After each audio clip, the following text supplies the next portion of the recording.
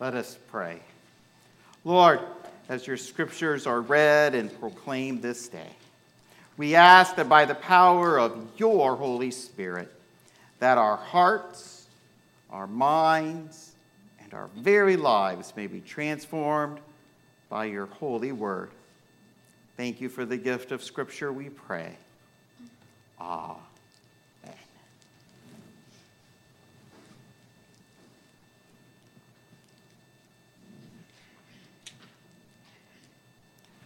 So, how many of you read all of that fine print when you sign up for something online? Those terms of, what are those called? Those agreements you have to sign? Yeah. Terms and conditions. Do you guys read terms and conditions? No. I just assume that when I sign up for something that I'm not going to wind up, in Apple jail or something. Right?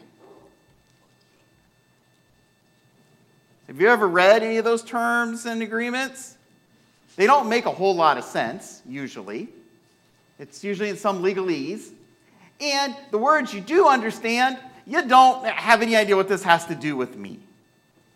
And that is kind of how it is when it comes to our faith. We hear all kinds of words on Sundays or in the Bible, yet we don't always know what things mean. So over the next couple of weeks, we are going to be looking at what we believe. And we're going to do so with the help, of course, of Scripture, and also as a framework, the Apostles' Creed, which we shared together earlier this morning. How many of you had to memorize the Apostles' Creed for confirmation class when you were a kid? And you have to do it? Yeah. Yep. We had to do the Apostles' Creed. We also had to do the Gloria Patra. I remember that. And the doxology. And I thought I was something when I had all that memorized. But can I just tell you what? To this day, it comes in super handy. Like this morning, the screen stopped working, the cheat screen. I, Richard Burke, knew the Apostles' Creed without having to look. And all of a sudden, it occurred to me, now I know why they made me memorize it in case the cheat screen stops working. God, the Father Almighty, maker of heaven and earth, I believe. I believe in Jesus Christ, his only Son, our Lord. He was conceived by the Holy Spirit, born of the Virgin Mary, suffered under Pontius Pilate. I believe in the Holy Spirit. But do we really know what any of that means? Are we sure? Well, that's what we're going to talk about here over the next couple of weeks.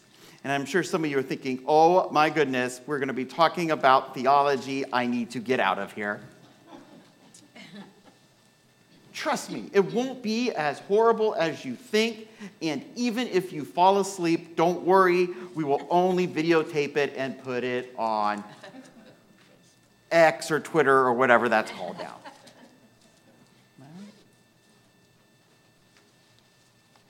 So let's start this morning with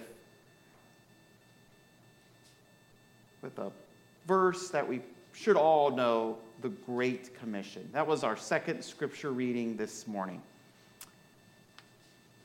Let me ask you this. How many of you have ever heard of our gospel reading before, where Jesus, after the resurrection, comes to his disciples and says, "Go in my name and baptize people in the name of the Father and of the Son and of the Holy Spirit." How many of you have ever heard that before, any time in your life? Right? It's pretty common. And I was reading this week a study what was done on beliefs and understandings in the Christian church by the Barna Research Company. And Let's say they did a study of regular church attenders and asked them about this very passage. Now, the people who answered this had all been in the church for multiple years. 51% indicated that they had never heard that verse ever in their entire life. 25% indicated that they had heard of it but weren't really sure why it was important. 17% knew what it was and why it was important. And 6%, this is always my favorite in this, just weren't sure about anything. They don't know. I always love that in all of these. You don't know. You don't know what they're talking about. You have no idea, right? And what that tells us is that we as pastors often tell folks things, but we don't really always do a good job of explaining why it is we're saying what it is we're saying, or why it is we're reading what it is that we're reading. So let's take a moment and talk about our belief. Now, in the Bible, belief is defined in Hebrews 11:1 as the assurance of things hoped for, the conviction of things not seen. For Christians, belief is not only intellectual agreement, right? It is not just saying, yes, I agree about this or this, but it is also a commitment to God and to the person of Jesus, right? Belief isn't just a single act for us, but it continues to grow. It is evident in our loving deeds done in the imitation of Christ. So what is it that we believe? What is it that we are committing our lives to as followers of Jesus Christ? Well, what we're saying is this. We are saying that we believe in God the Father Almighty, and in Jesus Christ, his only Son, and in the Holy Spirit. And now I'm going to tell you something that's going to totally blow your mind, and we're also saying that all of them is one thing. That God is both the Father and the Son and the Holy Spirit at the same time. Good night. I'll see you later.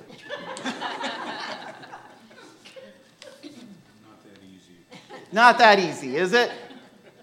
There's a reason why most pastors on what's known as Trinity Sunday choose not to preach about the Trinity, right? We call this the Trinity.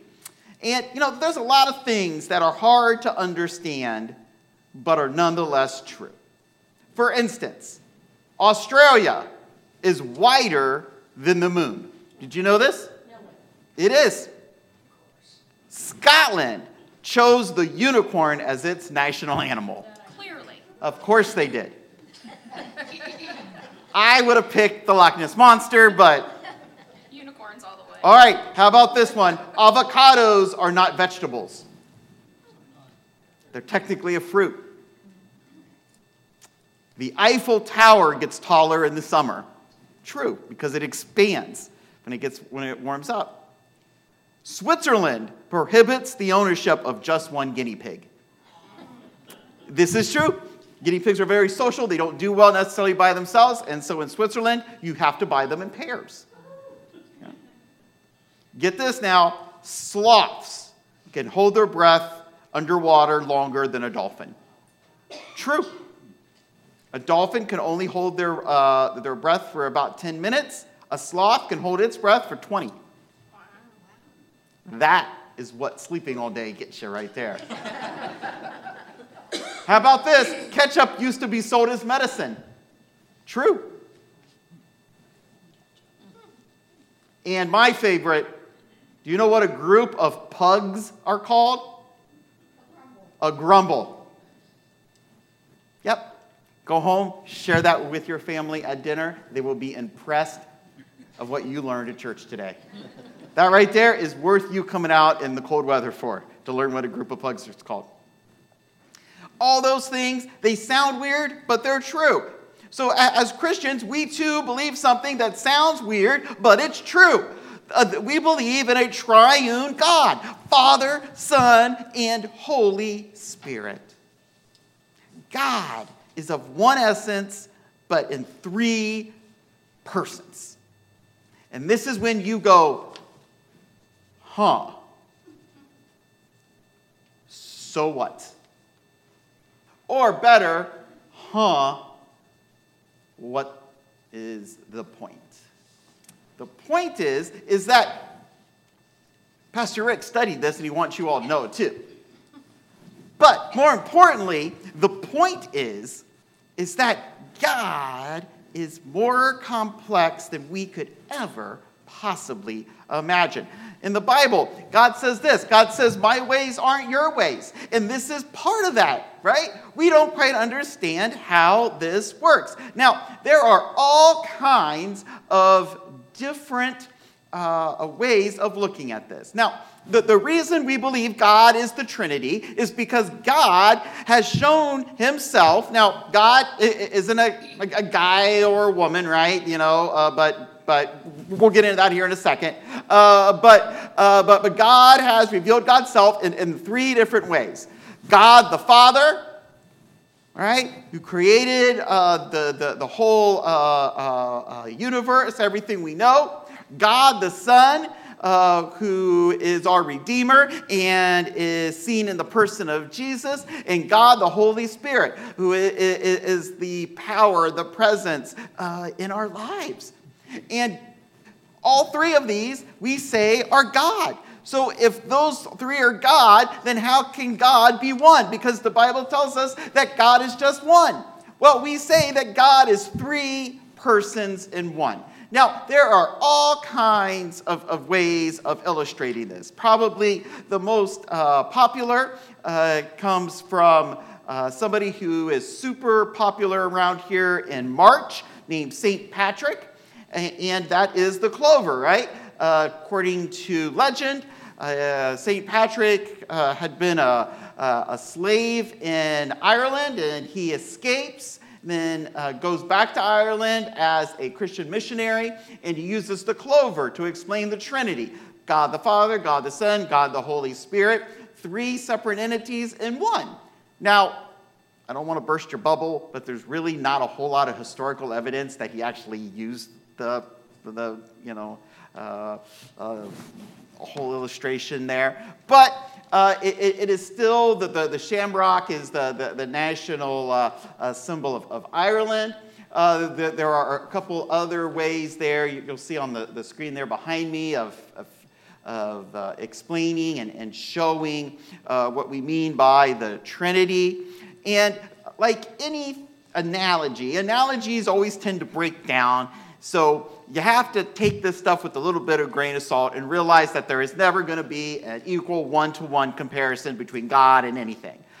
Some people like to use an egg, right? You hard boil an egg. Now, I was going to do that this morning until I realized that I didn't have any eggs left. You hard boil an egg, right? And then you peel it. And so you have the shell, then you have the white, and then you have the yolk, right? 3 in 1. Some people like to use water, right? You got water, you have it as steam, you have it as ice cubes, you have it as a liquid. Now there are good and bad parts of each of these analogies, but you get what I'm saying. Back in the Council of Nicaea in the 4th century, it was decided that Christians are going to believe that God is a Trinity, in that the Father, the Son, and the Holy Spirit are one essence together in community. So when we say God, we are talking about the Father, the Son, and the Holy Spirit together. So I've had people over the years say, Pastor Rick, can I pray to Jesus? And the answer is yes, of course. You can pray to the Father, you can pray to Jesus, you can even pray to the Holy Spirit, although we don't do that a lot. Because they are all God. So now that I have fully confused you, let's move on to something a little bit more fun, or a little easier to understand. And that is this. God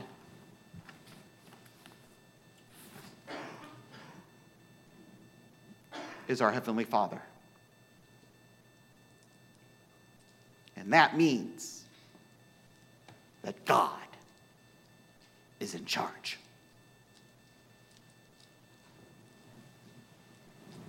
Just like any analogy, God the Father, not all of us had great fathers. Some of us did, some of us didn't. So you have to go with the analogy of God the Father as a good father, because that's what I believe God wants us to imagine, is God the Father who created everything.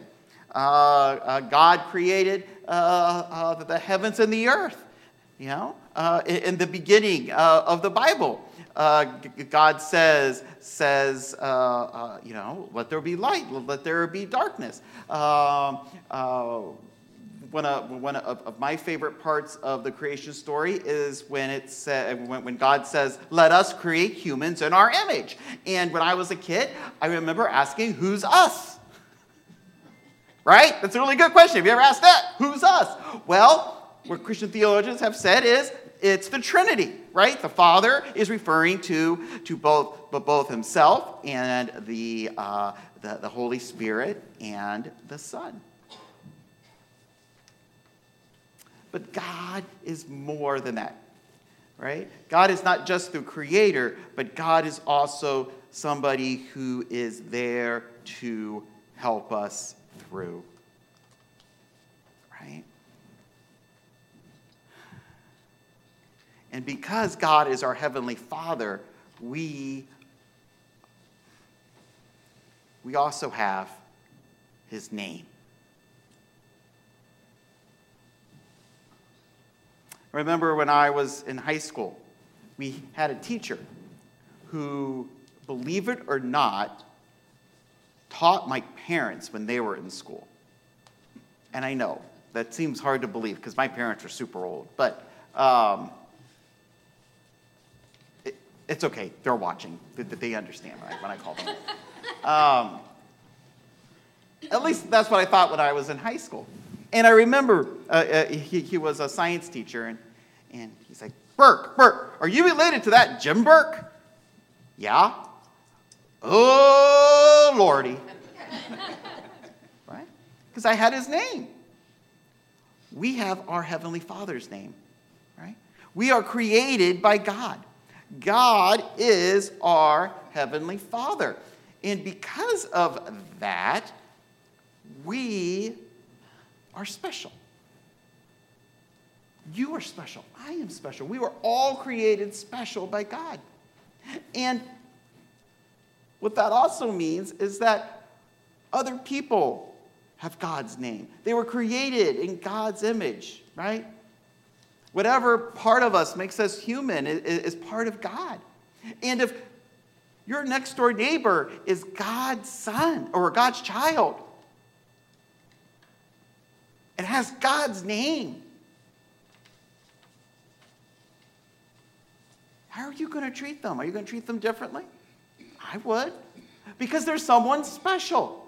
Even if they are blasting annoying music at 2 o'clock in the morning. How are you going to treat them different? Because they are God's children. That annoying person in front of you in line at the store is a child of God. They're not just a throwaway person. They are somebody who God deeply loves. And if you love God, aren't you going to want to treat that person who God loves a little bit different, a little bit better? I know I try to remind myself every time I go to Walmart. And the good Lord knows that's not easy. Go to that self-checkout sometime. Boy, there's a reason not everyone's made to be a cashier. I'll tell you that.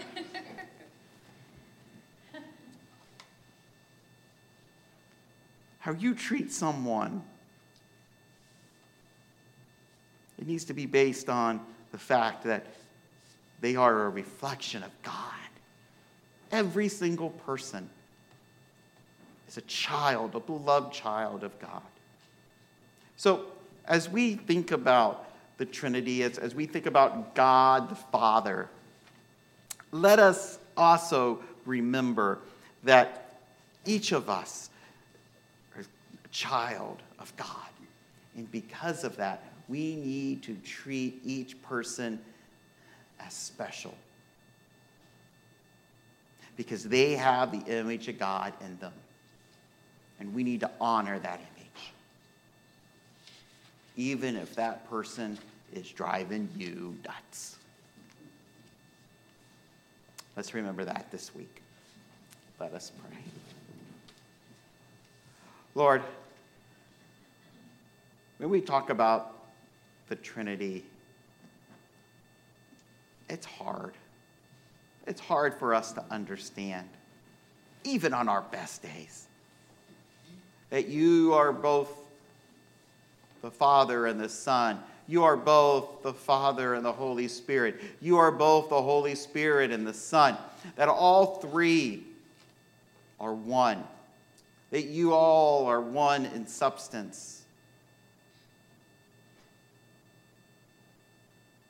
One in person.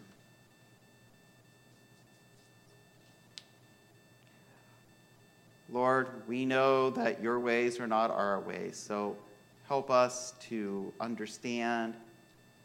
Help us to live our lives knowing that each and every person we run into is a blessed child of yours, and that your image is stamped upon them. Help us to treat people with the honor and the dignity of your child. Thank you for giving us all we have. And in your name we pray. Amen.